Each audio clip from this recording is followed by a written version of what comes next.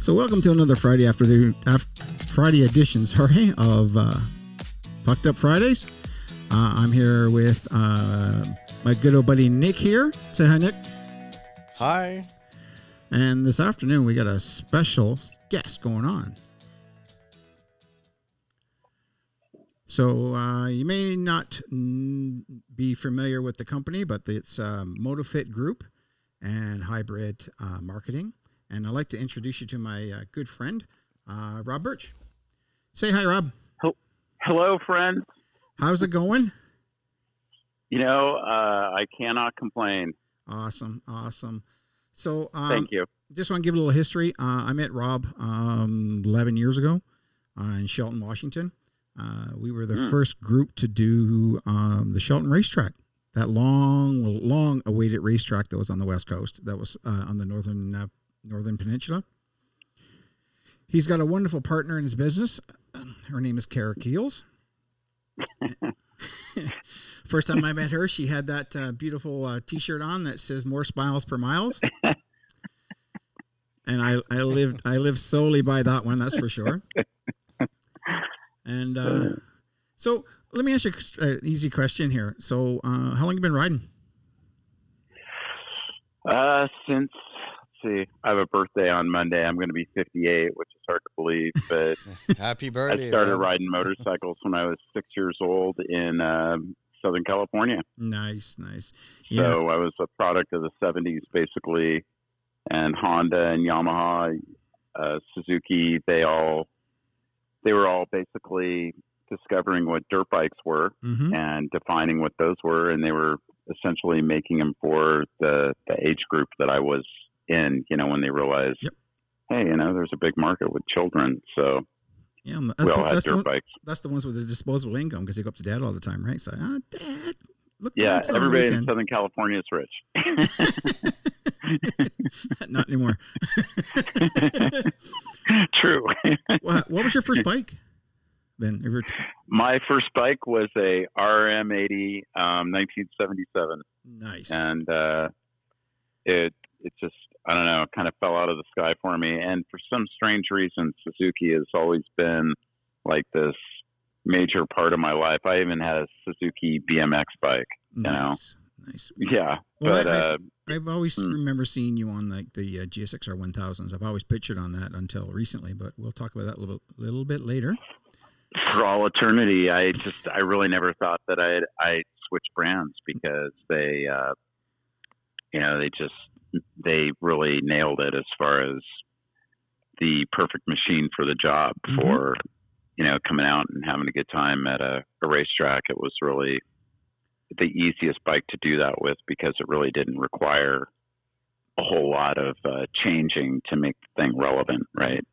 It was, so their bikes back then, I mean, I ended up with my 77 RM80 because my buddy who owned it, his dad bought him a 78 RM80, and he was motocrossing. So I became his training partner. Nice. And, up until then, I mean, I'd been riding other people's motorcycles. My uncle was in the movies down in Southern California and knew a whole bunch of movie stars and people that would ride off-road. And we'd go out to Gorman, for instance, when I was a little kid. And the guy who started the whole wrestling federation back in the 70s, Gene LaBelle, the deadliest man alive, according to my uncle, which I believe. I think I saw and Brad Lackey. I think I saw an interview on that. They were talking about the wrestlers that actually killed somebody, and I think he was one of them. Yeah, well, yeah.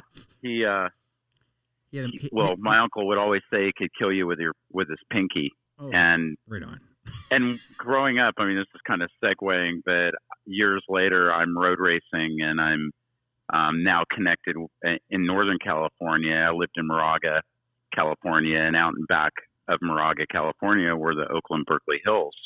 And the number of us who grew up in that area, I mean, it was like my own private canyon. And you look at it now, and it's some of the most revered motorcycle roads on the planet. And it was a quarter of a mile from my house where it all began. Nice. And my friend who I was riding motorcycles with, he was a 6-day, a serious off-road enduro racer. And we were in Moraga, and he's like, "Hey, you want to go ride Canyon?" And I was on my Ninja 1000, and he was on a 1990 Honda CBR 600. Okay. And we go back there, and I just kind of blow his doors off.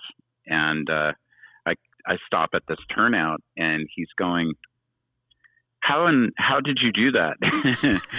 And I'm like, well, look at your back brake. It's red, right?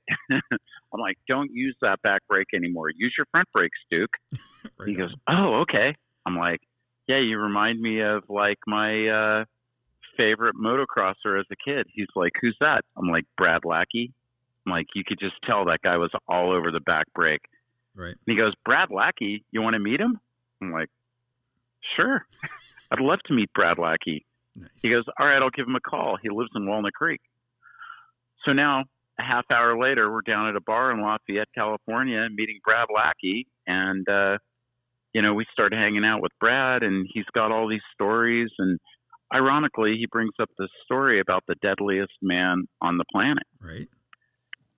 And I'm looking at him. I'm like, the deadliest man on the planet? And he goes, yeah. I'm like, you mean Gene LaBelle? He goes, how did you know that? Right on. Yeah, it's interesting. Like, it seems like everybody asks you the same question, because I remember asking you the same question too. So, like, how'd you do this? How'd you get this corner fast? Those kind of things. But that leads me to one little thing I wanted to ask you about. So, I mentioned you're part of the Motofit Group, which a lot of people, if they know, they know, and if they're in the know, they know. But you were Motofit Group was a track day school, basically, where the average schmo like me would go out to a track day and learn lines and hopefully get an instructor under the wing and learn to be a bit better in the riding and that kind of stuff. So I'm just wondering, like, what, for all your riding that you've done, like what got you to do that kind of business choice or school kind of thing? Well, let's see. I would say a lifetime, prompted me to do that. And I've always been very passionate about riding motorcycles. And in 2001, I was just kind of getting drugged back into road racing. And I was here in the Northwest, and one of my close personal friends was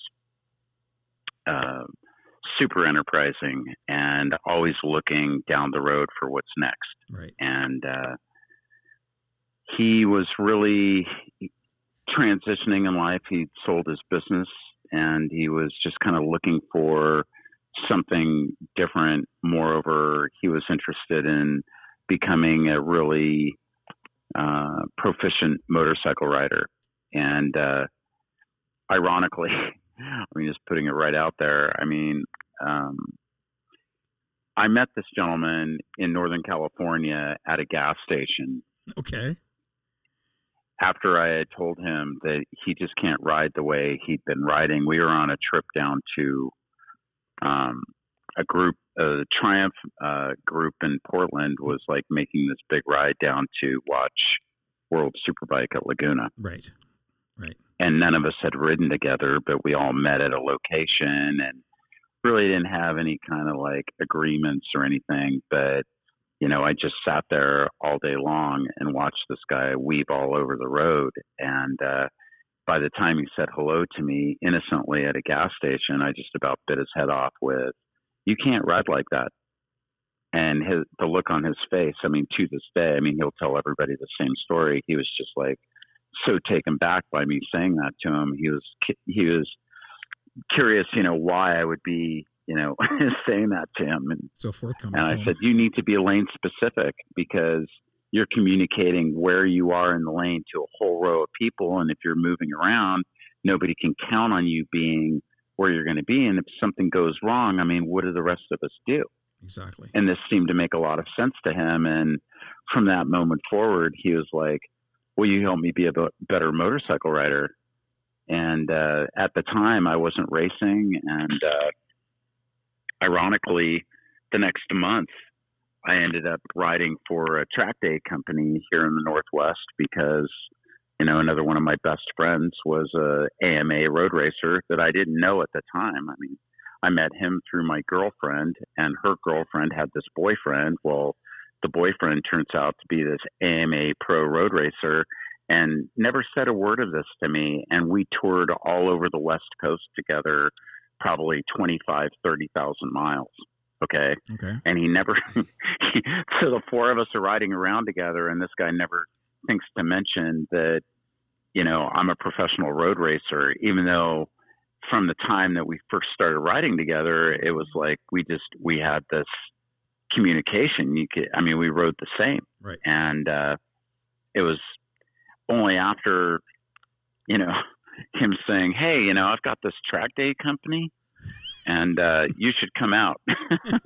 and it ended up me coming out and him giving me a vest and saying, all right, start helping people. And that's how I kind of became a track day instructor. Nice. It just kind of, was part of my whole life at that point because I got back into road racing. But I ended up riding for all these different track day companies in the Northwest at the same time and basically lived at the racetrack. Or I've been living at the racetrack since, I guess, literally since about 2003. Yeah, I can't picture you not being at a racetrack. That's. I really can't picture myself not being at a racetrack either. Yeah, like I saw pictures of you skiing, and I'm like, what's Rob doing on a mountain? Honestly, it's the most compelling thing because, people just, I mean, it's like in that environment, who you're talking to. Right. It's very simple to distill down the knowledge that somebody has or even the perspective that they have. And I'll just get back to the point here, but, I always felt that way. And I felt like there were some track day orgs out there that weren't giving people good information all the time. Like maybe because they could sell this tire on this day and this is all they had. And I really found that reprehensible. So I found myself really motivated to start thinking about, starting a track day company. Well, my friend who sold his business basically built a racetrack in Central Oregon. Okay. And it was an evolution for probably 8 years. We were affiliated with the group that, really started the process, and Bob Kalispell, the civil or the road engineer from Oregon who found the property, developed it, felt like it had everything we needed to put down some asphalt. And then my friend, just calls me one rainy November evening, 2008, and says, hey, what are you doing tomorrow? And I'm like, well, it depends on what you're doing tomorrow. He goes, well, we're going to go ride ORP, Oregon Raceway Park, just you and me. Right. I'm like, all right. So let's go do it. We head on out there, and it's November and raining in Portland, and it's sunny and 70 in Grass Valley, Oregon. And I'm thinking, you're a genius. You have this track out in the Sun Belt of Oregon. Mm-hmm. And it turns out to be this amazing road course because it followed the contour of the land. Yep. It was roughly 500 feet of elevation per lap, 2.3 miles, and 16 turns that were on camber, off camber, increasing elevation, decreasing elevation. And it just seemed to me this golden, goose, like there was something really, really special about this place, and that, it had all these different dynamics. It wasn't really like a horsepower racetrack. Right. So I found this very, intriguing to say the least. And the fact that the track was literally out in the middle of nowhere was even more compelling for more people because most everybody with AT&T didn't have any cell coverage out there. Right. But in the end, it really proved to be an amazing little facility. And honestly, I really did feel like it was the best teaching track on the West Coast right up until the asphalt stopped being as supportive as it should have been. And it just, I don't know, it kind of... It grew its age. It got dated. It needs some attention. Yeah. However, the track that you were referring to, the Ridge, yep. They have continued on. And I remember that first, event the first time that I rode that track, that I rolled up in my Sprinter van and parked on the front straightaway and rolled a bike out of the back. And Rod Powell gives me a tour around the track and says, "All right, Rob, have at it." No curbs, no runoff. No curbs, but that was kind of like Oregon Raceway Park when we were riding it too. Yeah. So, with mounds of dirt and a bunch of irrigation type stuff going on, it's like, and piles of asphalt still on the surface to use as reference points and whatnot. It really kind of keeps things in perspective, because years later, people are like, "Don't you think that turn is dangerous?" And it's kind of an interesting thing when you start like really breaking it down, why it wouldn't be dangerous. Is it dangerous at 25 miles an hour? No. At 30, maybe at 100, right? Exactly. But trying to understand, what would make something more dangerous than just, not putting your own attempt at making the corner, and, in recent years, I'd say we've really kind of, shied away from anybody who's, critical of a racetrack that says, well, that's a dangerous corner, but, cause it's all really our responsibility and how we choose to deal with whatever we're looking at, right? Exactly. I think the most dangerous corners are the one on the streets, really, personally, because you don't know you don't know what's coming around the corner or what's in the middle of the road. Yeah. Right. Yeah, it's funny. I have a garage full of motorcycles, and I do spend a lot of time riding on racetracks, but I'm not that motivated anymore to ride around on the street. And the connection, I think, is something that most people don't really, understand, because some might look at that as like, oh, you're arrogant, or you think you're better than me because you ride on a racetrack. But, it's much, much different than that, because it's more the enjoyment. Really? What's that? I think it's more, you get more enjoyment on the... You do. I mean, you can actually ride a motorcycle there. So I look at the technology and everything that we have available to us now, like I was talking to you about yesterday. It's like these new motorcycles and their ability to, in the moment, change your entire suspension setup, engine braking, traction control, and wheelie control. It's another dimension that most people can't really appreciate unless they're actually on a track. Exactly. But again, it's like over the years, I think my favorite thing about Motofit is that although we had the black group, the blue group, and the green group, I mean, beginner, intermediate, advanced, the green group, I can't say that's really a beginner group. It's kind of non-denominational in that everybody is like coming with the passion, and they've had some experience on a motorcycle, but they've never ridden on a racetrack. So they don't know how to connect with that experience. Right. And I felt like Motofit was really good at helping people connect with this experience that, they're, the 35 people that would be in that classroom on Saturday morning after doing their sighting laps. I mean, most of them looked very scared.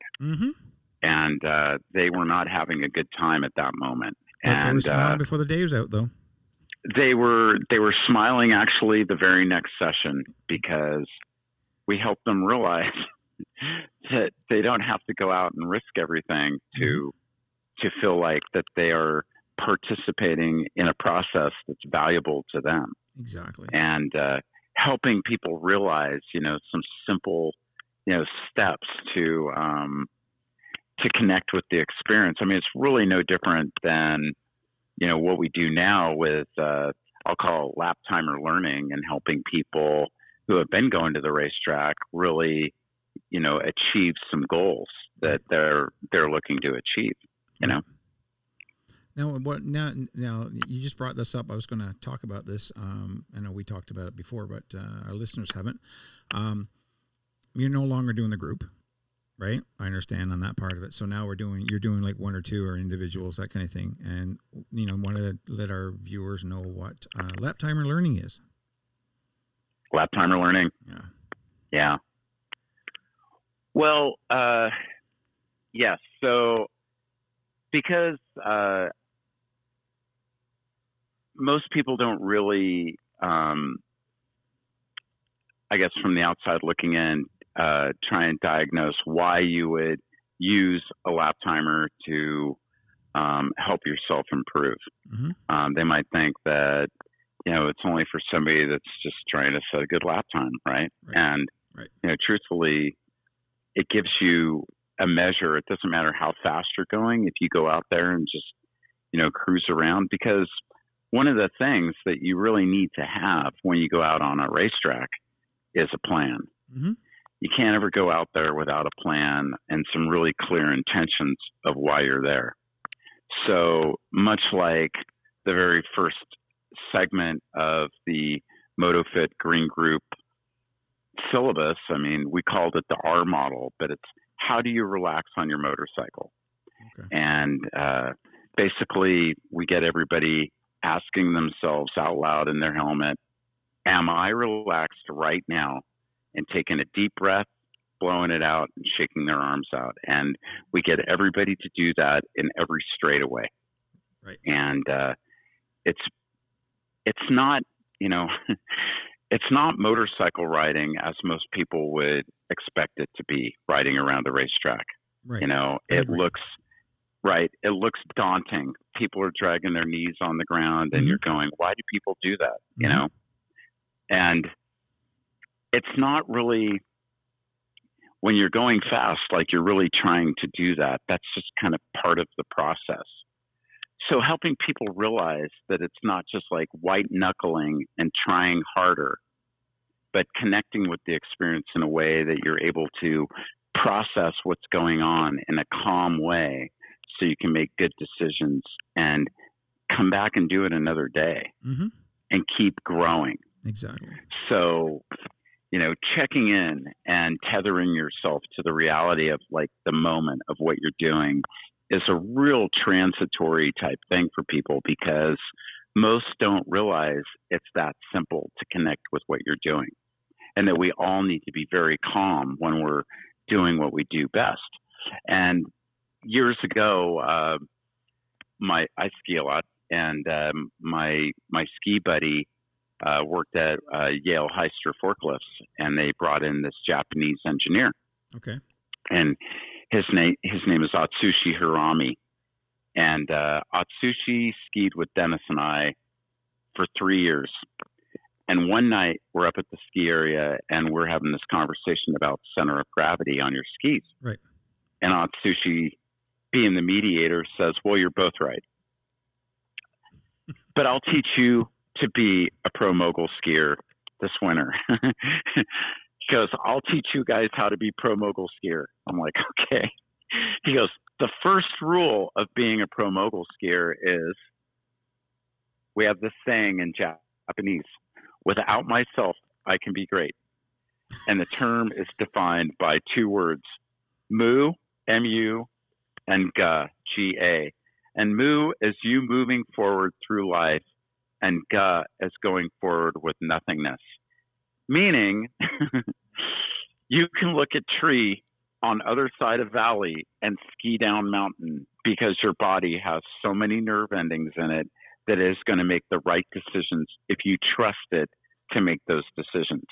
Right on. But in order for you to trust this, you must first turn off your mind, because your mind can only think of its next desire. And you have to train your brain with muscle memory. And that's what riding around racetracks is. Yep. It's all about muscle memory. It's going to the exact same place every single time. And when you're asking more, you are able to find something more, because you know precisely where you're going to go. Right. And that's really, relative to any kind of, I'll just say carving sport that's a muscle memory sport like skiing or surfing. We do the same things over and over and over. It's nothing new.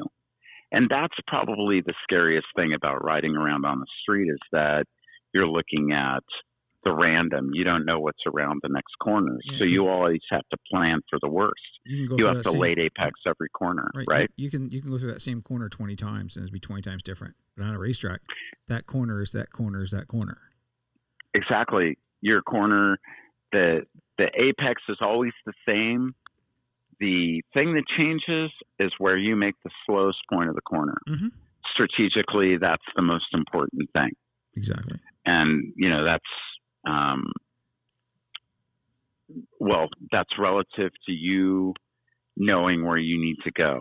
And this is one of the keys that really enables people to get more out of riding around on a racetrack, because the racetrack, it's a road. There's nothing scary about it. It's a one-way road. But it seems, what's that? It's a one-way road. It's a one-way road with no campers and typically animals. Some places get some animals occasionally, but for the most part, you can absolutely count on it being clean and that there's somebody around that next corner making sure that you're not, injured or whatever. So you're really covered. Exactly. But you can actually ride. And that's the difference. Riding what we have available today, I think growing up, we've always been about trying to make something better, right? I mean, you get the motorcycle and it works fine, but the suspension doesn't give you what you need. And just like a bicycle, just like a mountain bike, the components really make or enable that machine to give you more feel, right? Because that's really what we all need. We need to be able to, feel what's going on so we can make better decisions. Correct. And that's the real reason to upgrade components on your motorcycle, is because this becomes a requirement for you now. Right. Because when you come to a racetrack, it's paying attention to more details. Hence the whole technology and your ability to interact with that technology to make things lower risk for you. So you're able to enable that bike to really be a bionic extension of you. Right. Which most of us never realize because we just ride what we're given. Well, I was just going to ask about that. Like, the main question I also want to bring up to you too right now is, I know we've talked about it, but, you get a new rider buys a bike and, they buy the gear and they buy the helmet and they buy the bike based on the color, the style that they want and everything else. But, I think there's one key component that I think 90% of the riders overlook. And, like we talked about that yesterday, and the answer would be like the most common thing. Setting your sag. That's right. Exactly right. Yeah. So right. So starting there and having a friend or somebody that knows, or calling somebody that says, "Hey, do you know about setting the sag?" or just YouTubing it. Right. And getting your friends to help you set the sag on your bike is like the most important thing. Yep. 20 minutes to begin. 20 minutes and some zap straps and a measuring tape to get her going. But yeah, I agree on that part of it. Like every bike I've ever owned, the first thing I did was set the sag. I'm not a 5'4", 120 pound guy. I'm 6 foot and now I'm 200. And my bike's different. And like I just bought a new bike to me, and first thing I did was set the sag on my front and rear suspension. Like I got it home, got it done, got it taken care of, and it's a lifesaver in that sense, because now that bike is really tuned towards you, and now you can feel that part of it. So, and I also learned a lot of this stuff from being at Motofit and going to the clubhouse at the evenings and that kind of stuff, and talking to you and talking to your other instructors and that part, in which I must just say I've been blessed on getting really good information, because a lot of the stuff that you've taught, even though it's on a race environment, transposes a lot pretty well to the street side of it, just to keep my shiny side up, right? So, and it's one of the most things that I'm really really blessed in knowing you guys on that part of it. So, I know I didn't want to take too much of your time today, but I got one more question to ask you about it. I saw you in Italy. So, what are the what are the Italian roads like? I'm so jealous. They're dynamic. We were on GSs, and I feel like we invented a new sport. We call it stand-up road racing. So, okay. Again, it was it was a lot of technology that was paying dividends because these new GSs are just like, if you're a street bike guy, it's pretty much, in my opinion, it's the most obscure motorcycle, but it's truthfully one of the best bikes ever made.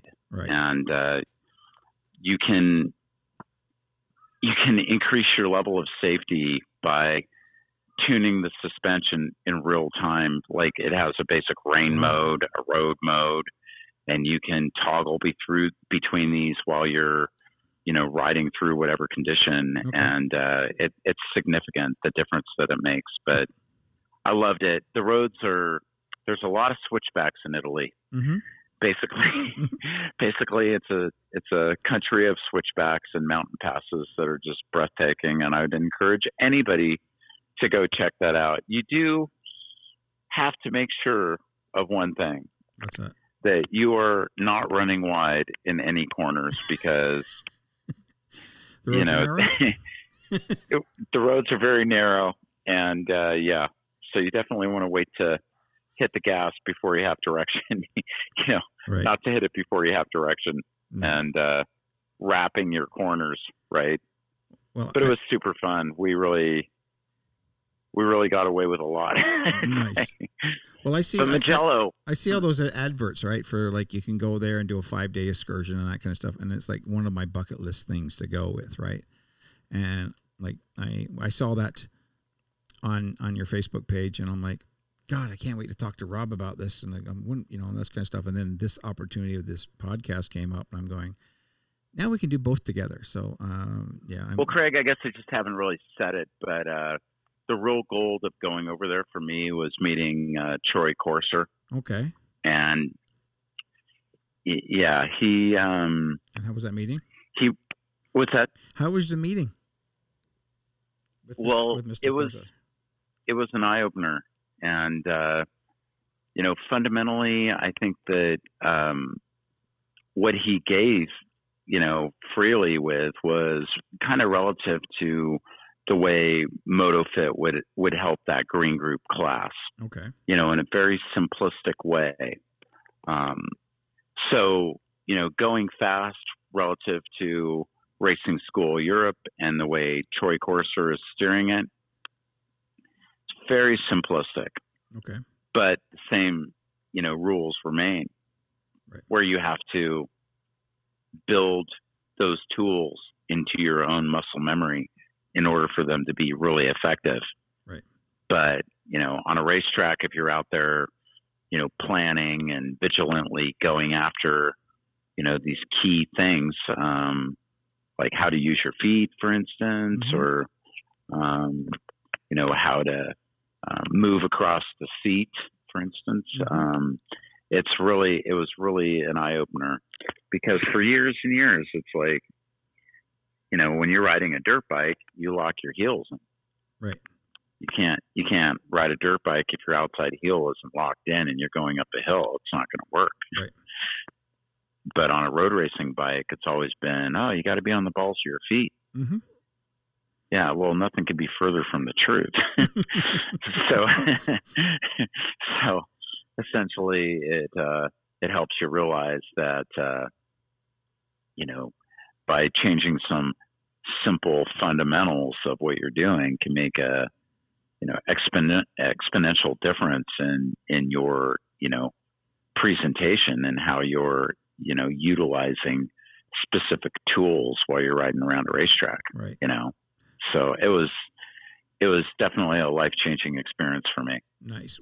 Well, I'm gonna stroke your ego a bit more. I'm pretty honest about that part.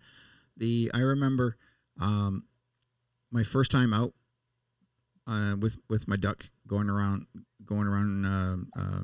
Shelton, and we pulled into the pits. You came up behind me and you looked at me and you goes, "Where are you putting your shoulders?" I'm like, "What do you mean?" I said, "You literally said to me, you're riding crossed up."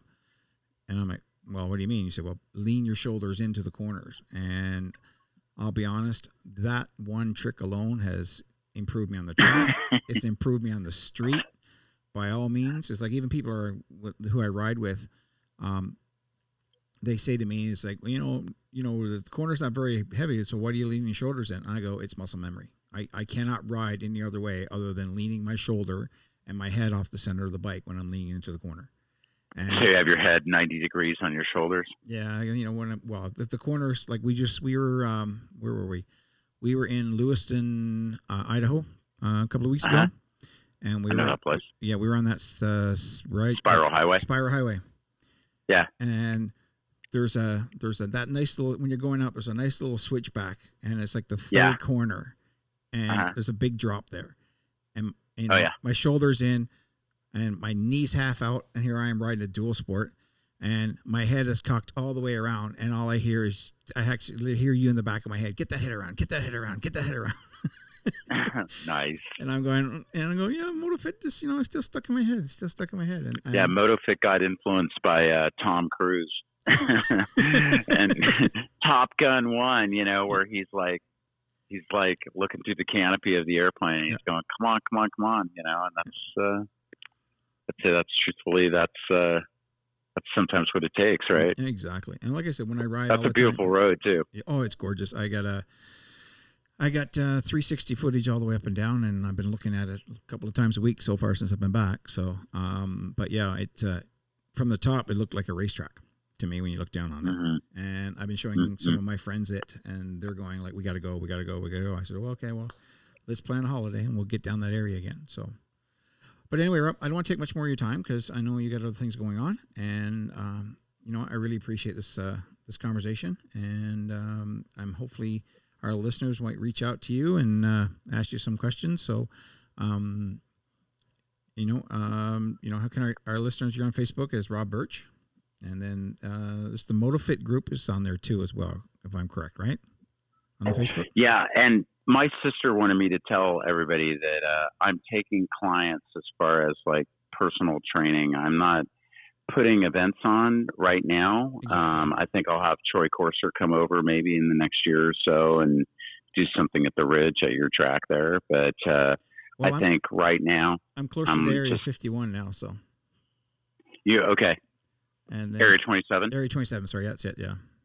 Yeah, and I don't know. It's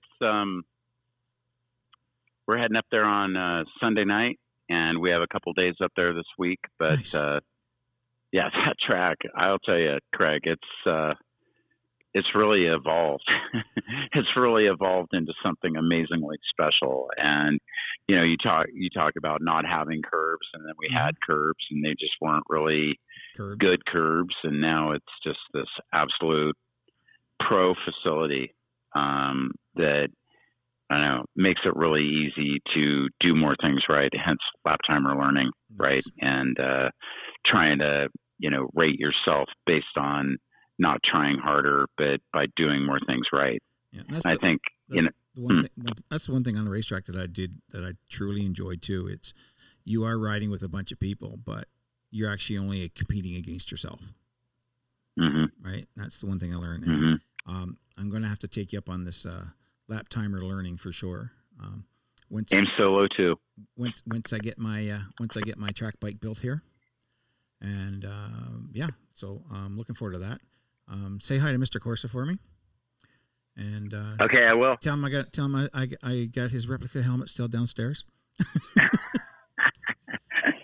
Unfortunately, I don't. We'll give my best to Scotty. Yeah, unfortunately, I don't have my Fila Ducati anymore, but I still have the helmet. So, but anyway, Rob, don't want to take much more of your time. Thank you very much, sir. Appreciate it. All right, Craig. And be safe. And rubber. And thanks so much. Rubber side down, shiny side up. Yeah, more smiles per mile. Exactly. And for you folks that are listening, if you go on to see Rob's Facebook page, you'll understand what we're talking about. But the logo, and say hi to your lovely bride for me, and I'll be talking to you soon. So, all right, Craig. Thank you. Thank you. Goodbye now. Okay, buddy. Have a good night. You too. Bye now. Bye. So that was Mr. Burch. No, really inspiring, actually. Yeah. Yeah, I just didn't. I was just listening. I mean, I'm not a bike person, but obviously I could, you know, I was understanding a lot. I could feel that it's just the guy is a coach, but he's a mentor, but an entrepreneur at the same time. And I mean, the value you see and the way you look at biking on the track, what really eye-opening for me is just like make a living and wanted to live around the track and just like live and die around it and just explore and be such a representation of the field there. And then the way obviously was in Italy, but the way other people look at him and want him around to test to help or to train people is just great. Yeah, I was ready for the interview, but not as much, you know. And I'm gonna be honest with you. I was going to get involved a little bit, but you guys were so deep into it, and I don't want to say anything wrong about it. Obviously, I think we missed the introduction part with me, so I just didn't feel it was. It was like, I don't even know. I don't even think he knows I'm here. I'm like, I'll just keep quiet as much as try to. I'm gonna have a sip of beer. I'm like, oh. The closter stays stuck on it. I'm like, there we go. I just ruined everything. It's all good. It's all good. All right. So yeah, thanks once again for Rob for joining. I really appreciate your wisdom. You can take things of what you said as well into it as life experience and to do things. If it's one person that I'm truly blessed to know, and once again, it's Rob. Right now, we're just going to take a quick little fade out, and we're going to do a little refreshment break. And then when I come back, Nick, we're actually going to sample some new stuff that I brought in for us. Crap, remember, it's Fucked Up Fridays. Fucked Up Fridays, guys. All right. Woo! It's going to be instantaneous for you guys, but we'll be back shortly. I got a condo in Manhattan. Baby girl, what's happening? You and your ass invited, so gonna get to clapping. Go pop it for a plan, pop it for me. Turn around and drop it for a plan. Woo! Fucked Up Fridays. Woo! That's part 2. That's part of the Fucked Up Friday parts. It's time to get fucked up. Once again, I want to thank our special guest that we have, Rob Burch. And God bless you, my friend. Yeah, what an amazing guy. Yeah. You know, the man upstairs knew what he was doing when he introduced him to me. So he saved my life time and time again on the bike. So yeah. So this is the part of the fucked up evening. So I got something special today. Yeah, it's just like, it sounds like let's get Nick fucked up. It's a Canadian gin. It's called Empress 1908. And the color of it just it's so purple. sexy. It's like looks like blue. It is blue. So it's got a whole bunch of notes in it, from rose into it, and peach and pear, and some apricot in it. This almost sounds like healthy. I don't know what alcohol is healthy about. Did you hear that? It sounds of. Well, actually, hang on. Just smell that. Oh yeah. Orgasm in a glass. So, hang on. Link. Let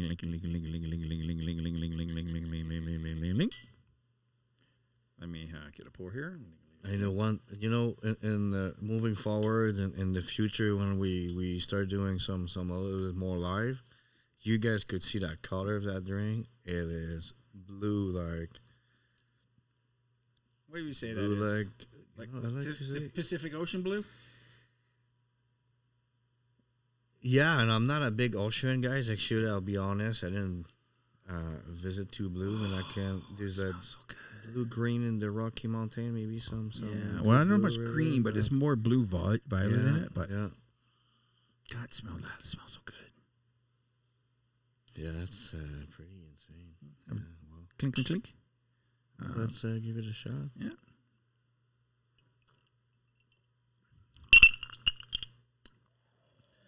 Oh wow, that's smooth. You know what? I'm gonna be honest with you. I backed off from gin because when I was young, I got that Tangary gin, and I would just start pounding that thing back straight from the bottle, and I got so sick of gin. Oh man! And then just since that day, but that gin, That doesn't taste like gin. no, and it's smooth. No aftertaste. Yeah. Dude. That thing is crazy. You know, it's got that. That thing is dangerous. Oh my goodness. I don't know where you find all those rings, but that Japanese whiskey last time. Holy crap! Yeah, but that fucked you up. Yeah, well, because I was thirsty. You didn't offer. I was not with beer or water, and then we got into the podcast so deep. So every time I turned around, I needed a sip of something, and you refill it, and then I'm not sure. I'm sure the auditor can know at what time it gets a little bit more. Yeah, but we're getting better now. We don't go too long. Well, I got another surprise for you here in a second. Oh, So great! something you'll like better. But yeah, this is awesome. We are down a third because Masturbation Mike preferred to masturbate instead of joining us for this beautiful call that we had. Yeah, we're gonna have to figure something out with that. And the sad part is, I was feeling that he might have been feeling a little left out because I was buying all these whiskeys that we were drinking and he wasn't. And I came across this today, and I'm going, you know what? I think Mike would enjoy this. Look at the legs on that. Holy crap! Look at the legs. It's just beautiful. Yeah, when you turn it, that little dress that lives around the glass when you turn it around. It's called Empress 1908 Gin. The original Empress, they call it. And we are sponsored. Oh. Right, no, I'm just kidding. Hey, if they want to sponsor me on this, I'll be glad to become an alcoholic drinking this. I'm looking forward to seeing what this goes with, what to pair it with. They usually gin tonic, people. Tonic water. Yeah. So I don't know if. that is just thinning it out, right? And put a carbonation in it. Which would probably be good for me. And speaking of carbonation. Holy crap, what the? It's called a growler. What's a growler? You should see his face. What's a growler? Well, in French, so sometimes words don't mean too much until Do you know what a keg is? Yes, I do. You know what a kegerator is? No. That's a smaller keg. Oh, okay. There was instead foot of being and a half tall by 10 inches type thing. or bigger, yeah, or whatever. This is a growler. Baby keg. Oh, okay, yeah, there you go. So, growler. I just learned something today. And the growler is sponsored by Clutches Tools, Edmonton North. Yeah, because premium tools, premium service. Yeah, it does say Snap-on on it. That's for sure. Mm-hmm. Now, Snap-on does not endorse me, but Clutches Tools is a supplier of Snap-on tools. Sorry about this quietness in the background, folks. It's one of the best in town. Actually, I was looking. We're talking about it. Clutch Tools is kicking butts, huh? It's going. It's going. No, you're pulling some string. You get either. Oh, the business in the leadership of Canada, you're there. You know, your name is not. It's up there. It's getting there. I don't want to just blow help your ass, but I know it's there. Oh, it's getting there. It's getting there. So this is my first time doing this, so it's going to be. So how does it work? It's got some. So it's going to be a success or a failure. So it's got gas in it. So what's not yet? Not yet. So here's the micro kegger. Oh, you gotta be kidding me! It comes with all that too. Yeah, Let me get the. We're talking, guys, here about a full system kegger attached to. Like a keg taps on it. Yeah. Yeah, keg tips. I'm sorry, my French. Attached to a baby keg, a kegger, that we're talking about like 8 inches tall by 6 inch wide. Mm-hmm. Pretty funky piece. Yeah. Let me make sure this thing is. Let me make sure that it's in the off position. It is in the off position. If you can do me a favor and pass me a beer glass. So this is going to work, or this is going to fail miserably. So you might hear just a lot of noise and then nothing, and I apologize. So we'll be posting a picture coming up on our podcast website coming up soon. So yeah, let me. If you guys want to see what we're talking about, because here we go. The CO2. Oh wow, I can't. It's nice. It's so hot in here, buddy. I would put that in. I would definitely set that on my laps. And I try to not get rid of the logo, so give it a little There shot we go. there. We're taking some picture for the future website, library. Yeah. Say hi, hi, Nikki. There we go. I don't like the term alcoholic Nick, so just in that case, Nick is fine. All right. Let's do this. I'm going to move position here, so bear with me a second. I'm just going to mute.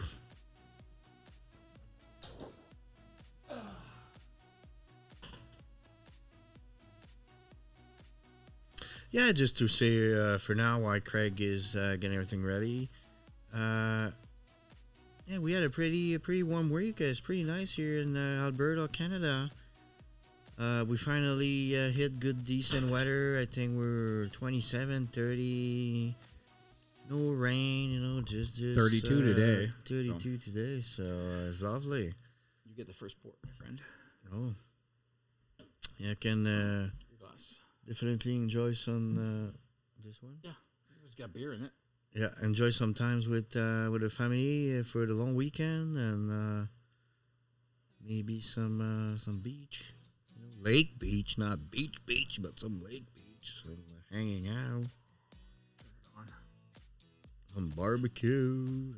I'm sure Craig will smoke some stuff too. Love his smoker. He's a big smoke guy. He likes to smoke everything, fish and chicken. Oh, look at that beauty, man! Oh, you did not bad. Look at the head on it. I mean, you're not scared to start blowing that at this location here. You could no drip pan, nothing. It could have just it could have just it could have just went all over. It would have done a beautiful thing of wrong. Frothy. We would have to cut the podcast emergency. Like I said, it's. You would be hearing us, or you'd be hearing a lot of noise. You know what? We'll probably let it running, because it's always good to put some bloopers in the podcast. Tabernacle, that's cold. It is cold. Nice little foam. Let's cheer that, man. Oh. What a way to have a Guinness. You're missing out, Master Burley Mike. Oh, what a beautiful beer. So tonight's beer flavor is Guinness Blonde. So instead of using that heavy Guinness flavor of the dark ale. Sorry, I'm not. Sorry for the Irish people out there. I'm not a black tar lover. It's more of a blonde blend. Yeah, it does have. We'll say like a dark blonde. You want a little top up on that, or what? Yeah, you can top that up for sure. You know what? It keeps me away from that blue gin a little bit. Yeah. We even got the right music going on in the background right now for this one. Oh, yeah, man. I'm just shaking my head. Ooh, it made a spilly. There you go. There we go.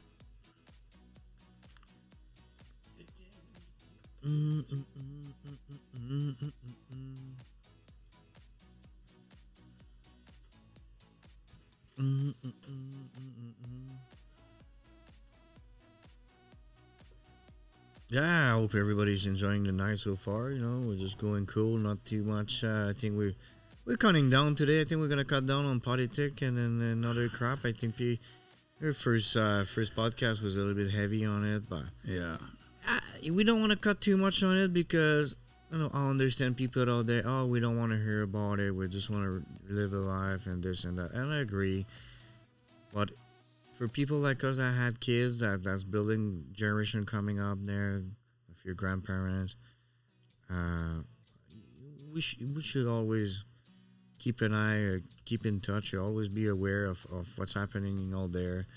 Make sure we build a society or environment or be at the right place for people to be raised and live a great life. And there's nothing better than standing up for freedom and liberty. Mm-hmm. It's me and Craig is a big fan. I know Craig started his journey, on TikTok as a No TikTok. No. I got rid of my TikTok. Why no? If anybody watched Joe Rogan's podcast, you should see the stuff that they named out and they got access to on your phone when you give them consent for it. Well, it's because you speak the truth too much. You get booted. That's what happened. You know? I had that too and got kicked off for harassment and bullying of a politician. You were doing so great and speaking the truth, but that's a little bit what censorship is about, and that's what I want to mean. That's what the podcast is about, is to reach out people that we couldn't through those company that censors us, to express ourselves with freedom and liberty. And they were here to shoot the shit, reach out people that want to hear the truth.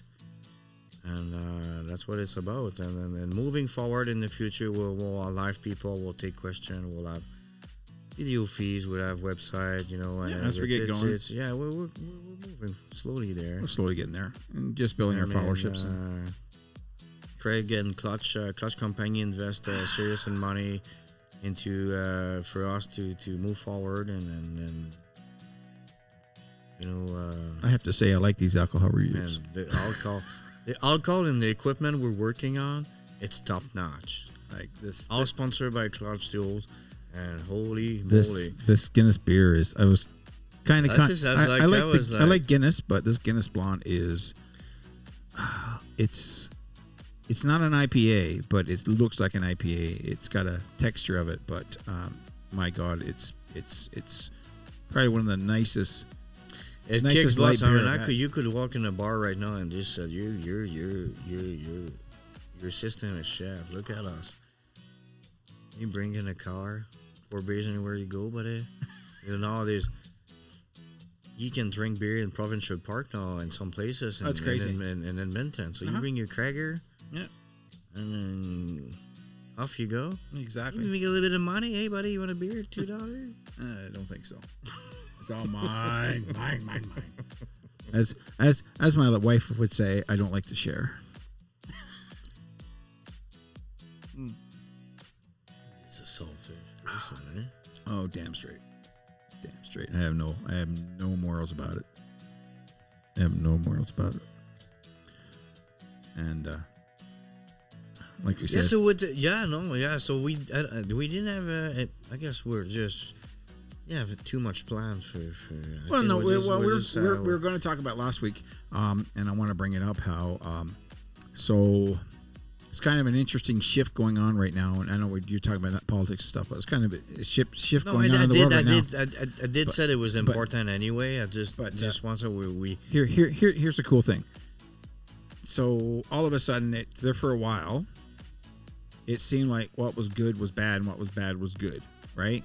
And everybody was on that end of it and focusing on it. And within the last couple of weeks now, it seems like the thing is shift again. But I try to find common things. And sorry if I sound like a conspiracy theorist or nut job or whatever, but it seemed like when the CERN super collider went off, the world got fucked up. And then about a week or two ago, they fired it up again.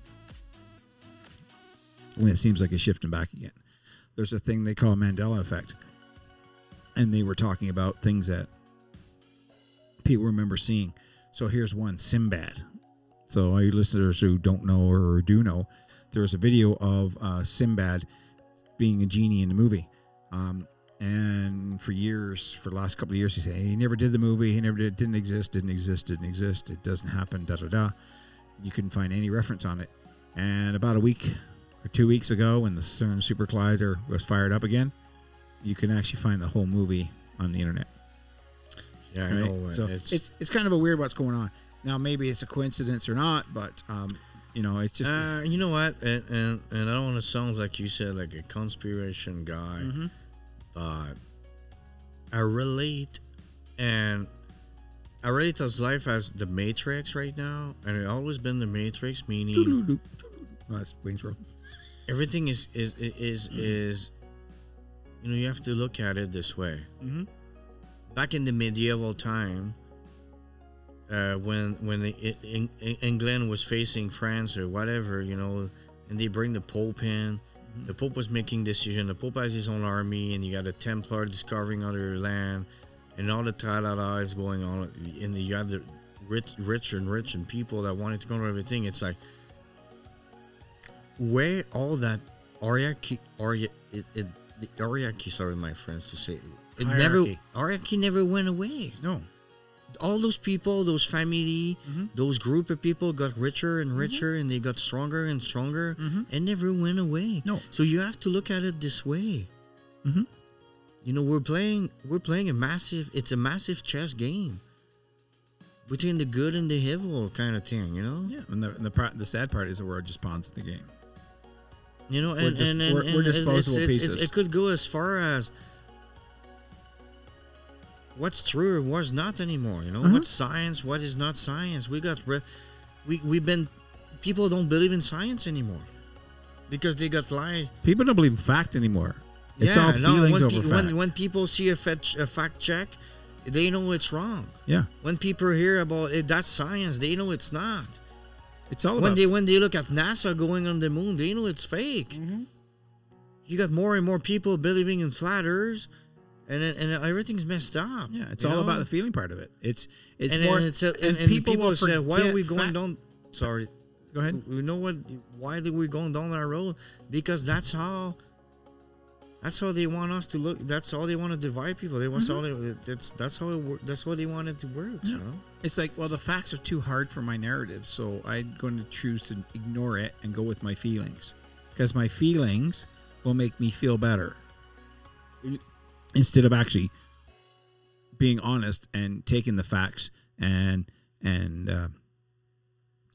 looking at the facts, and facts like black is black, white is white, yellow is yellow, blue is blue, green.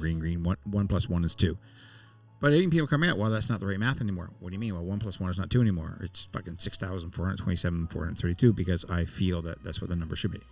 Yeah, and I like to tell people, I know I'm a little bit sidetracking, and we have to keep the faith, Good always win, always evolve. Freedom always win. If you look in the history, and it's always the same cycle, Weak man creates hard time creates strong man create good times create weak man, and we're in that cycle right now. We had a lot of good time create weak men create strong men. No, we're creating strong men because we don't have strong men anymore. And, God no. And it's you look at US right now, countries are laughing at it. You look at democracy, you look at freedom, you look at Canada, New Zealand that just passed. New Zealand just passed the most notorious, disgusting law ever passed in the world, that you can abort children, newborn at 9 months, everywhere in the country. You can abort a child after it's breathing. And I don't care if you're pro-abortion or not against it or whatever. We're talking about, and those people that says, "Oh, what my choice, I don't want a gender, whatever is it." You cry over your dog. Why the fuck? You cry over your mother dog giving birth and taking life over your dog baby, and then you okay over your sister taking an abortion at 8 months with your son. Like, what the hell? Buddy? Well, first of all, I don't know why. I'm sorry, I don't know why abortion is part of an issue with anybody anyway. But the thing that gets me on all this is how, once again, politicians are using feelings over facts. Exactly. Sorry, right? man. Sorry, Craig. I went a bit sidetracked because it's it's just a topic that came across my Fridays, feed. bro. I came up. I'm. Yeah. You talk about something come Northern up, California, got me sick. It's a news I read, and I'm sorry out there, fact checker or whatever bullshitter. When I get some news, I just don't take. Hey, CNN says that must be true now. I search around. I look at every alternate news. I do real deep research. Well, when I'm researching anything, I use a VPN. Exactly. So none of my history, nothing. Yeah, we're not trying to sponsor anybody. We're not getting sponsored by anybody. No, just understand. Like, if anybody wants to do the research, like, you can call me bullshit or VPN whatever, whatever you feel like. But my issue on this is that do your research. Like I tell my daughter, do your research. Use a VPN blocker to do your research, so they don't know where you're at, what part of the country you're on, or what country you're in, and you can actually find news stories over the world. Like Marinella, when I first met her, first thing she said, Canada's one of the most corrupt countries in the world. And I went, excuse me? She goes, yeah, Canada's one of the most corrupt countries in the world. I said, you're bullshit. It's all free. We can do whatever we want. We don't do bribes and everything else like you do in the Philippines and stuff like that. Sure as shit. She's fucking right.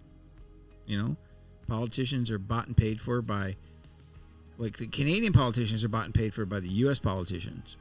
And the anti-oil is bought and paid for by the U.S. government. And the reason why on that part of it, my firm belief on that part of it is that when they're buying oil at 10 cents on the dollar from Alberta and then turn around and selling it, why wouldn't they do a propaganda and say we need to get rid of the oil? Boy, that's the thing. You have to, and sometimes when you do research, and for people who they say, I can't find anything, well, because 80% of the media and the internet, especially Google and Yahoo and all that, are bought off by the radical globalist people. It's like, and I'm gonna give you my takeaway about the news I got this way. Okay. Now, I did some research. I find it on 3 news outlets. I didn't find it in Audio because I think they're doing a pretty good cover up. I'm not sure it's true, but the intent of it makes sense that it could be true. What's up? And they were talking about Tedro from the WHO that was arrested for a crime against humanity. Okay. It would make sense that he get arrested for the crime against humanity because I do believe that he did crimes against humanity, and I think it's right. Now, there's only 3 news outlets with the Vancouver, BC said that, and 2 other outlets. And then I did some research, and the people said yes and no. But my takeaway, and you guys don't have to take my takeaway, is, I think it's true. And if it's true and it's been covered and it's deep, because you have to think about the military aspect of it. Could be in Guantanamo or could be in places like that because they don't talk about what they do back in there. It's like if you Google Putin arrested child trafficking in Ukraine, you Google that, actually it pops up. Real, you have to go on Brave. You have to go on Brave or DuckDuckGo. Yeah. But it's true. But the other thing too, and I'm not backing up Putin, but it did intercept a massive child trafficking. They don't talk about it in the news, but that's what I'm saying. Where did you get your news? What you believe or not? You have to be careful. Well, I know the whole thing is media, and even most people get sound bites off of Facebook, off of Instagram. That's it, right? That's where they get the news part of it. I'm not digging in my parent, but my friend is like 90% of the people, and CBC and Facebook and TVA. Well, people go, well, I don't listen to CBC anymore. I just watch. And to be honest, 90% of the people get it off social media. Is their news, right? The local media doesn't cover half the fucking shit that's covered on social media. It's more of a broad network. There's a reason why podcasts are growing. Well, podcasts because people are walking away from news media, and the news media last week said, there's been a massive crash in people listening to news, but go figure. Everybody's going to podcasts. Why is CNN down? Well, because because nobody trusts the news. Well, no, because we're actually doing real journalism. Sorry, my French. Journalism. Journalism. Please, you guys don't laugh at me. It's not because Our I'm nickname, drinking. our nickname is Drunken Nick, but it's no, he's sober right now, but he sounds like he's drunk, but that's okay. Sober, I will still say journalism because I don't pronounce every word. I still love you. It's okay. Maybe we should give a live call to. No. Masturbation Mike, you're a dick. I'm sorry. I mean, yeah, no, buddy. We love you, buddy. Fuck, buddy, fuck. Fuck, buddy, man. Where are you, buddy? Buddy. Get your shit together, man. Time is running out. So, Mike, how much was it? Was it $200? $300? No one knew you're a cheap fucker, so you probably paid like $75 for a blowjob or some shit. Yeah. Theater movies and Pornhub at home. Don't cut it off. I don't think he goes to theaters. No, he did. No, he goes to theaters, all right. Fucking pervert. It's just whatever. Anyway, whatever. Let's move on. Yeah, opportunities are there. As a quote to Gene Simmons, you can give the man the keys to the kingdom, but what he does with it is a different story. Yeah, I know exactly. But anyway, yeah. So yeah, we're at Fucked Up Fridays. We're a couple of beers in right now. Beautiful interview from Rob. Yeah, man, beautiful. Yeah. Please goes on. Rob Burch. Rob Burch on Facebook. Motofit Group on Facebook. So and also on Instagram as well. Kara Keels, that's Keels. That's his wife. She's pretty much the glue that keeps him grounded. I made a comment to him yesterday. So he called me yesterday, wanted to know what's going to evolve into it, and we had a real nice conversation. I wish I could have recorded it, but it was too much noise and I wasn't prepared. But I have to say, he's my Peter Pan. I've never seen him have a bad day. He's always cracking a smile. He always makes a room lighter when you get in, and he always makes you feel better. Right? You take his criticism to heart.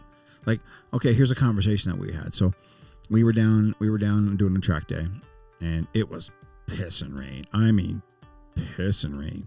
We went out a couple of times and got soaking wet and stuff like that. And then at the night, they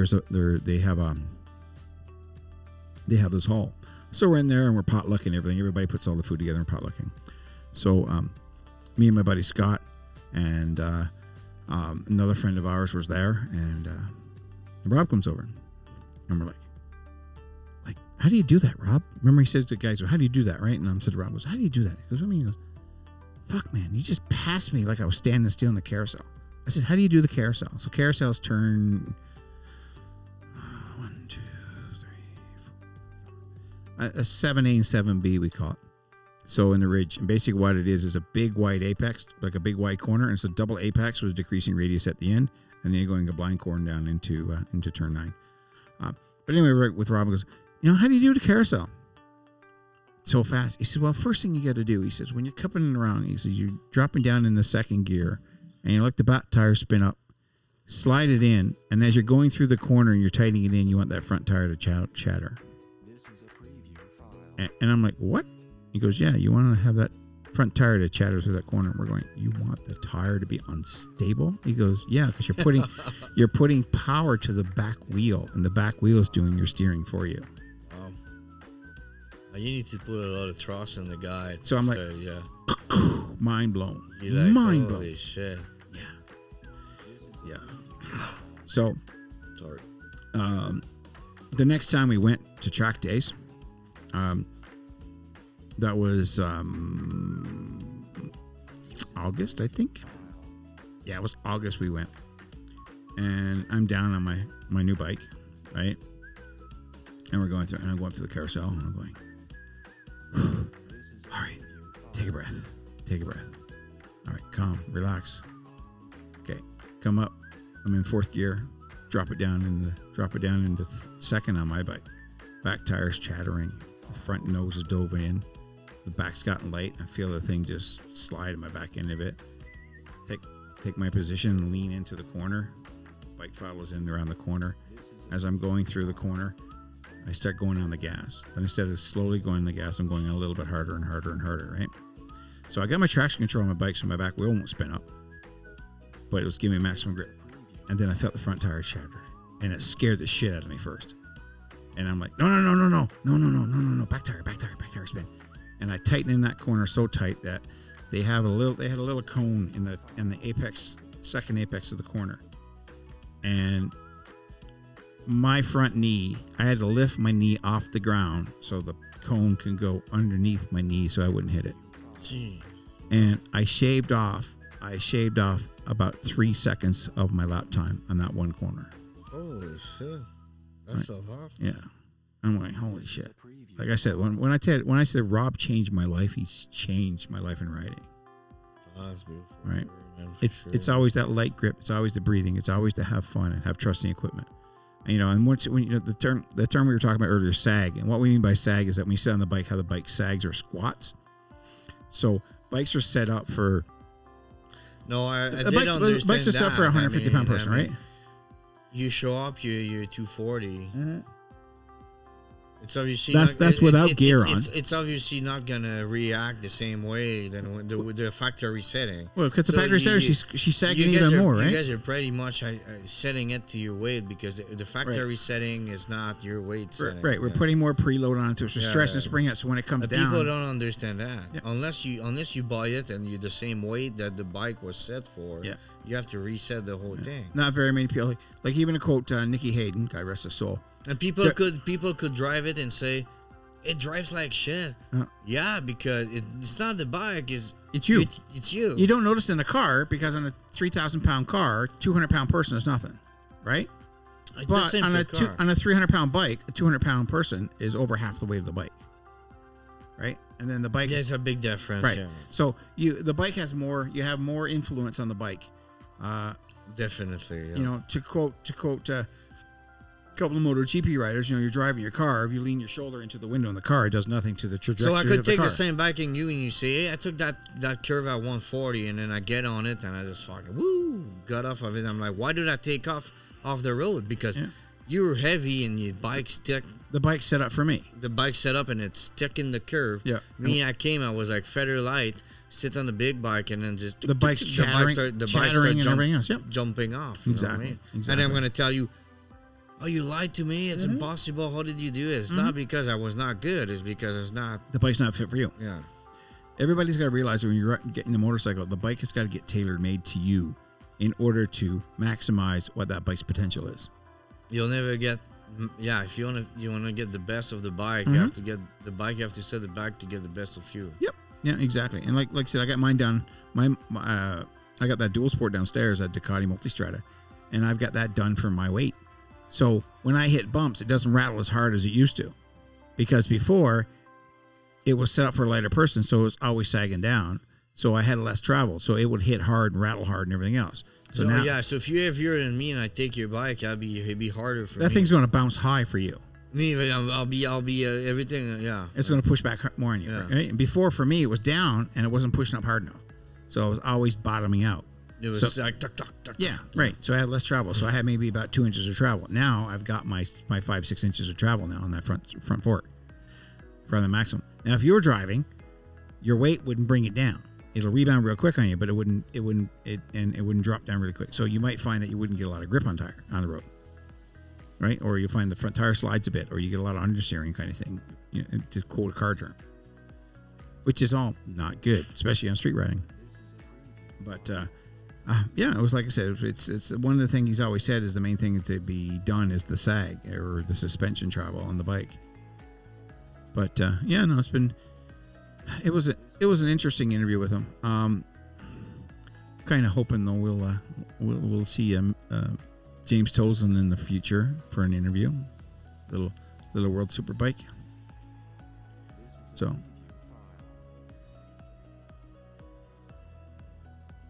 Okay. But yeah, like I said, it was great. Too bad Mike missed it. Too bad. Yeah, we have to mention too. We can. You guys can find us on. Can we say Amazon? Well, we're on Spotify. If you're hearing this now, you're already on Spotify. and all the affiliates So off. Amazon Music too. Right? Amazon Music are Yeah. on there too. Yeah, please, you guys go. Just tell, we're there. Yeah, we're not on iTunes yet because they want too much money, and we're not that wealthy yet. No, but with your guys' help, and if you, Just click that like button and subscribe. yeah, just tell people, and let's build that up, man. We're here to help everybody, keep people in check, speak the truth, Well, like I said, we're just, entertain, man. If you, and truth according to Dad shooting shit. So yeah, we've been trying good. We're trying shooting shit, but we're coming with good stuff. We've been trying new booze. booze reviews, food reviews, movie Booze, reviews, food review, politic reviews. Trudeau sucks, but does he swallow? Yes, he does. Imagine what summer would be like without clean water. But thousands of people in Canada live without it all year round. I'm sorry, I'm doing. You're actually hearing. Delivers on their promise to provide Was that?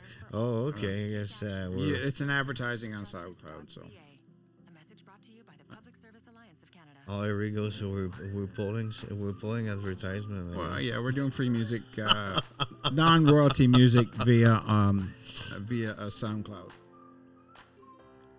So that way you don't have to pay a royalty rate for stuff.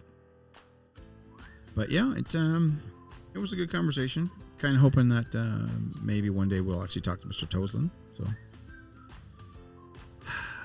I'll be gobsmacked on that one. I wouldn't know what to say. Yeah, you were doing pretty good, man. You're prepared. You sound good. Nothing too flaky.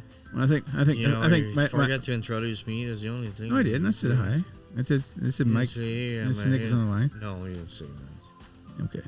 Well, it's okay. When we'll upload it, you listen to it. No, we're not perfect. First big interview we had. No, But- I didn't want to say anything. I didn't want to breathe. Rob's that interview is gonna be. Well, after you did the Big Bang there, I kind of muted you out anyway. Thanks. I said it's gonna be it's gonna be a good interview. We're gonna have it in their library, so it's just want to make sure it's done perfectly. It's all part of Fucked Up Fridays. Oh, I put my signature in it. Drop the But dang. drop the poster in the middle of it. Yeah. Hey, somebody in the background. Yeah. Who is it? I gotta say one thing though. Rob's really motivating. He knows his shit, to be honest. And it's kind of amazing. It's like, I'll be honest with you and everybody who's listening to this. It's, you never know who's in your life, and you never know what kind of effect that person will have on your life until you actually reach out and find out about them. No, for sure. Yeah. No. Well, like you said, I met Rob about 11 years ago. I think for you, especially if racing and biking, it's still in your heart. I mean, I always think you should keep contact with the person all the time. Well, like I said, it's yeah. I mean, you don't have to be best friend, but there's other. I feel he's always gonna be there for you if you need him. Well, there's other people that I know too in the industry. Like I think our next interview we'll have is with a gentleman by the name of Scott Collins. So he was the owner of a motorcycle repair shop, and then about a year ago, actually a year ago this month, he goes, "I'm done. We're shutting down the shop." So he shut it down, and then for 9 months, him and his girlfriend jumped on their dual sports. They went south. They went all the way to Panama. Wow. And then came all the way back. And some of the things they got into, like there was one, their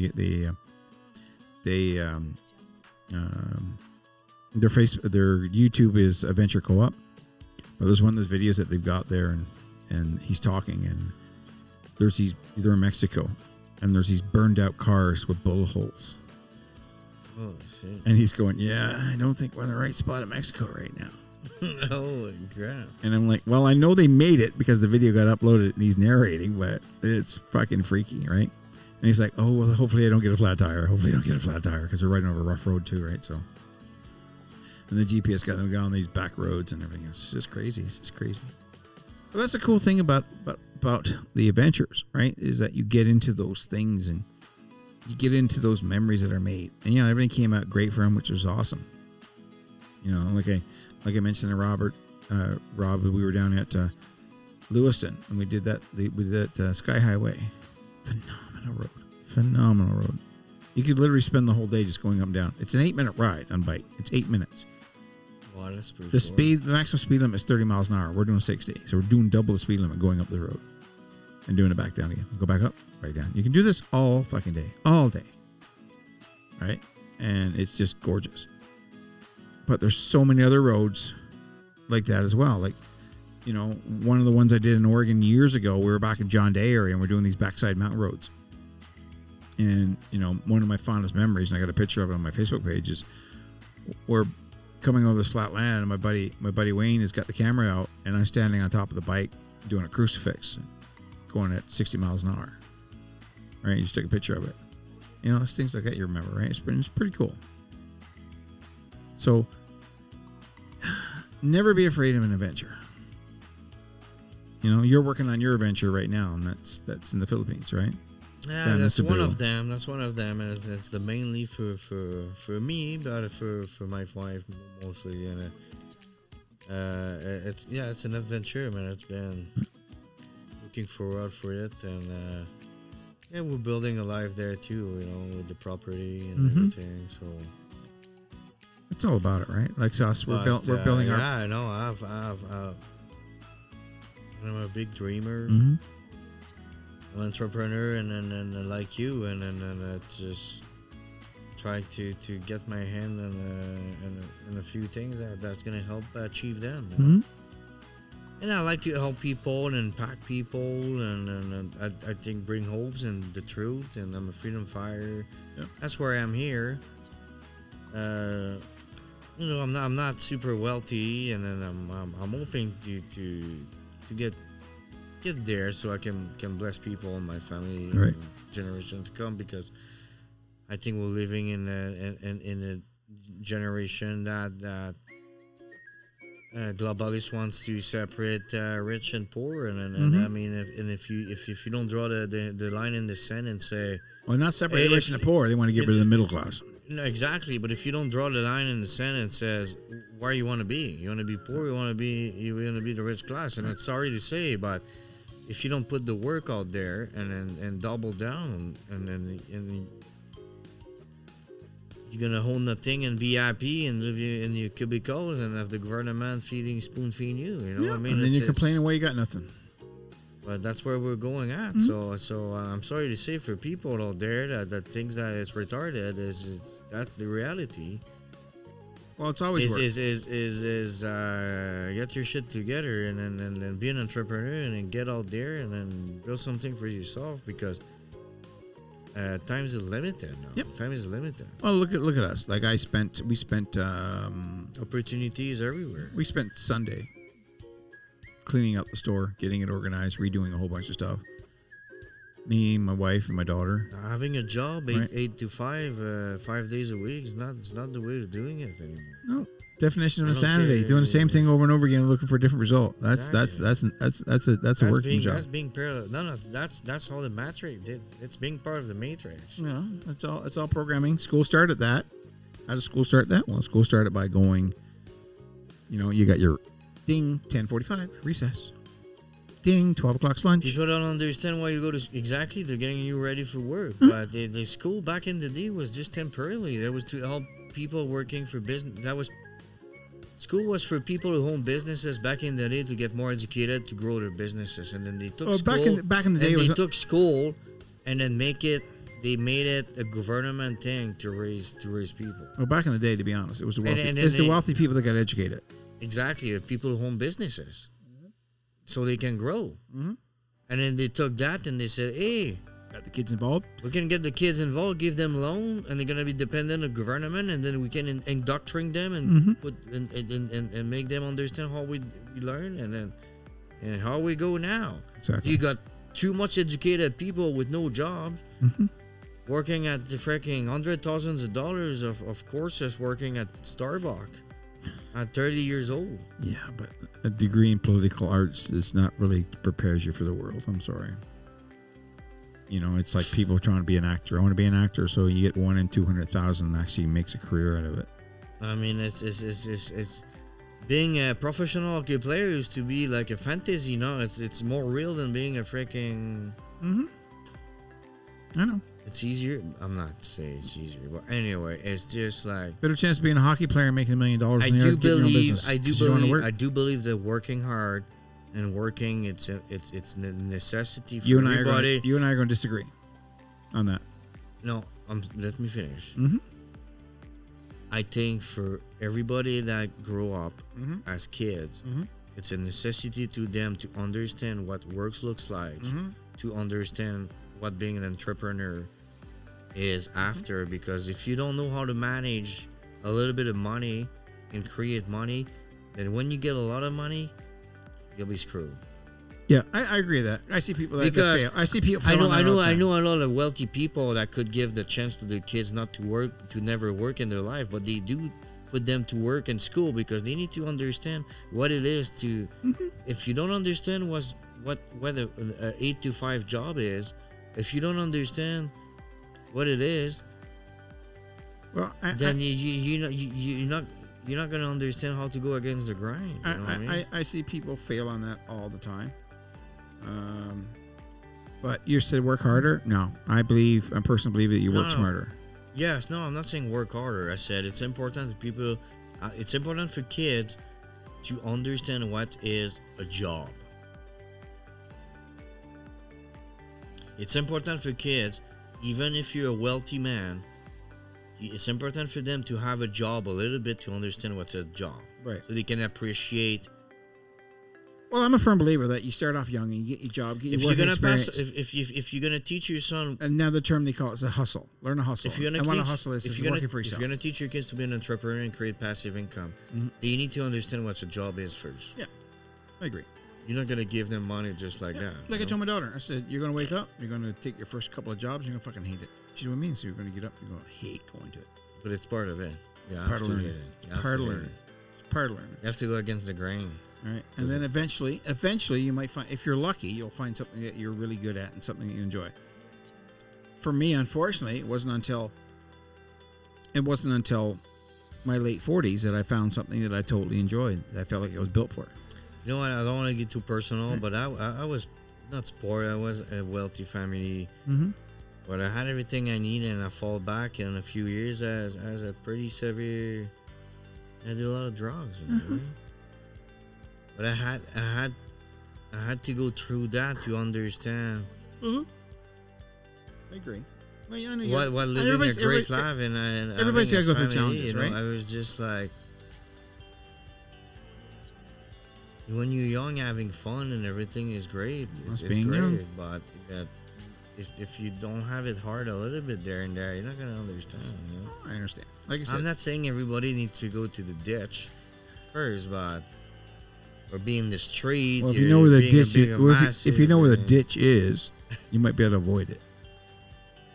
Right? But like I said, you have to learn to work for it. You need to learn to know struggles, what's hard. Yeah. No, it's over 40. Like I said, for me, it was like 45 years old, and I finally found my career. And I was so nervous on it. Every day I thought I was going to get fired because I didn't think it was good enough. Exactly.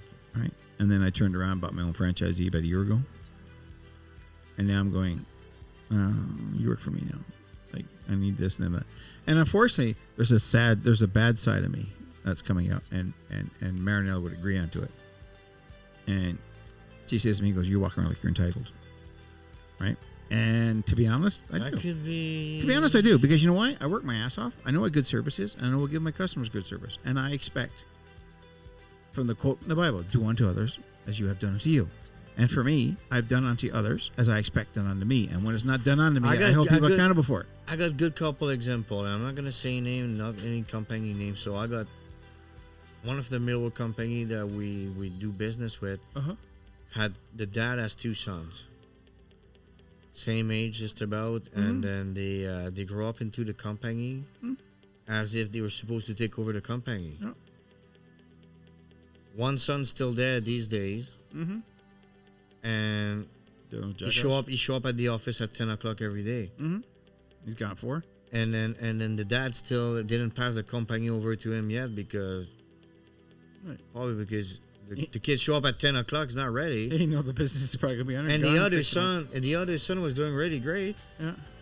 Because he quit to go do another job because he was tired of being surrounded by friends saying, your dad, you got everything giving to you, Mm-hmm. you know, you're lucky. He said, yeah, I'm going to show you, buddy, that I don't need my dad to create success. And he went on his own and he created success on his own. And he didn't have to pass it, but that's how it worked. But even the son that was getting everything in his hand didn't took advantage of it, show up at 10 o'clock every morning. You think that, I'm sorry to say, you think the kid's going to take over the company? Well, that's usually the case when you get people like that, though. They show up Yeah, at but 10 o'clock. that's They think they own everything. They're going to be the boss man, If right? the son show up at 10 every day, he's not going to take over the company. The dad's not going to let it go tomorrow.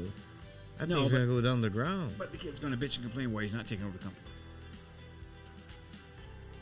And he's not understanding that he has to show up. Then the dad's going to own the dad's going to run the dad's going to never retire because his son is not ready. But his son never had a real job. Mm-hmm. He doesn't know what it is to wake up at 6 o'clock and go to work. 6. I'm up at fucking 4 every morning. Exactly, but he show up at 10 o'clock every day in the office. His dad's company, his company. You know, I got my wife coming with me all this past week. Right? We're up at 4:30 in the morning, man.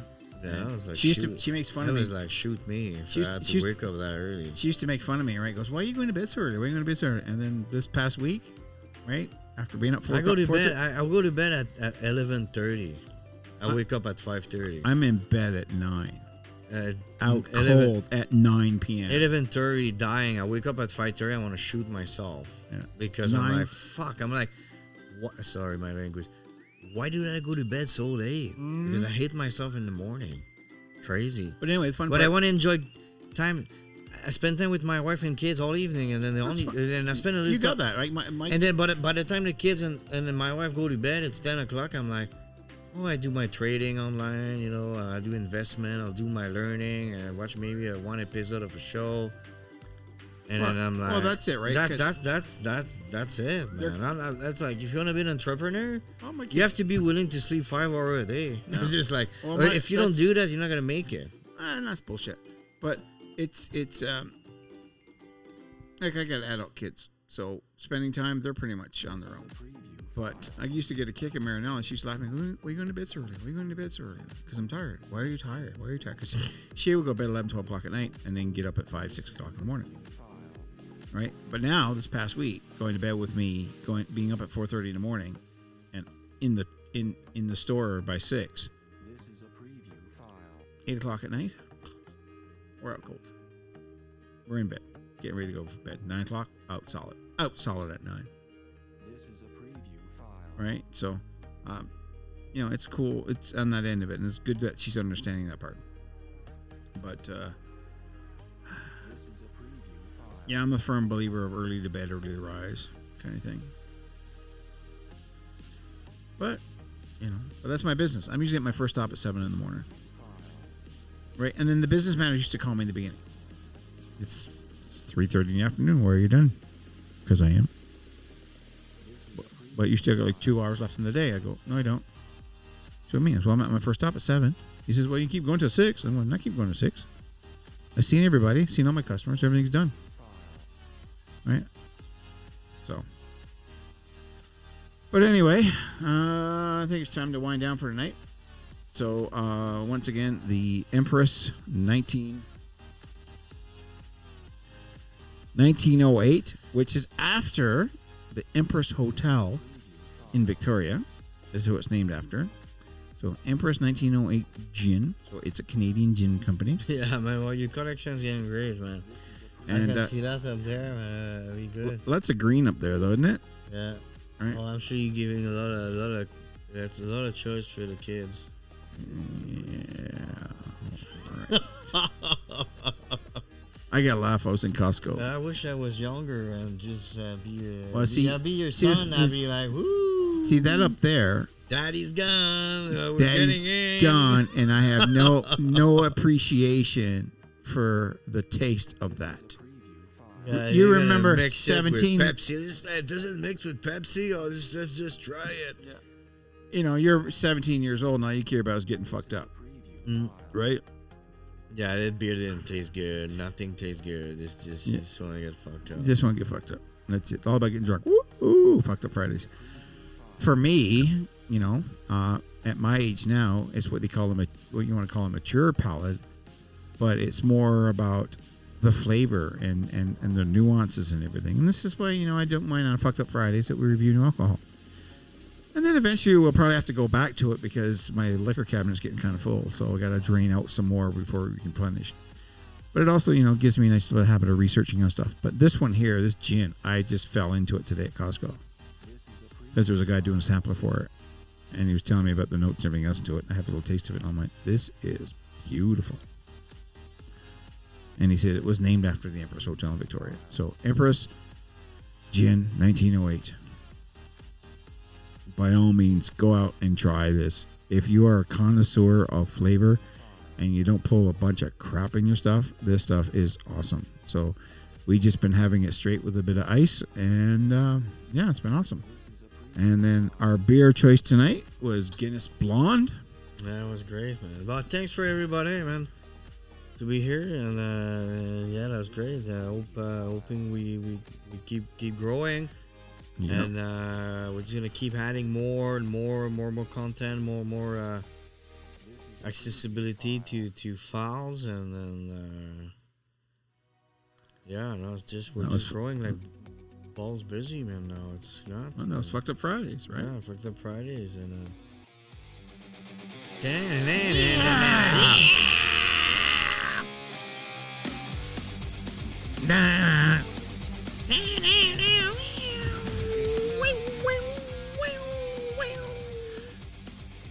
So thank you for joining us. I'm Crazy Craig.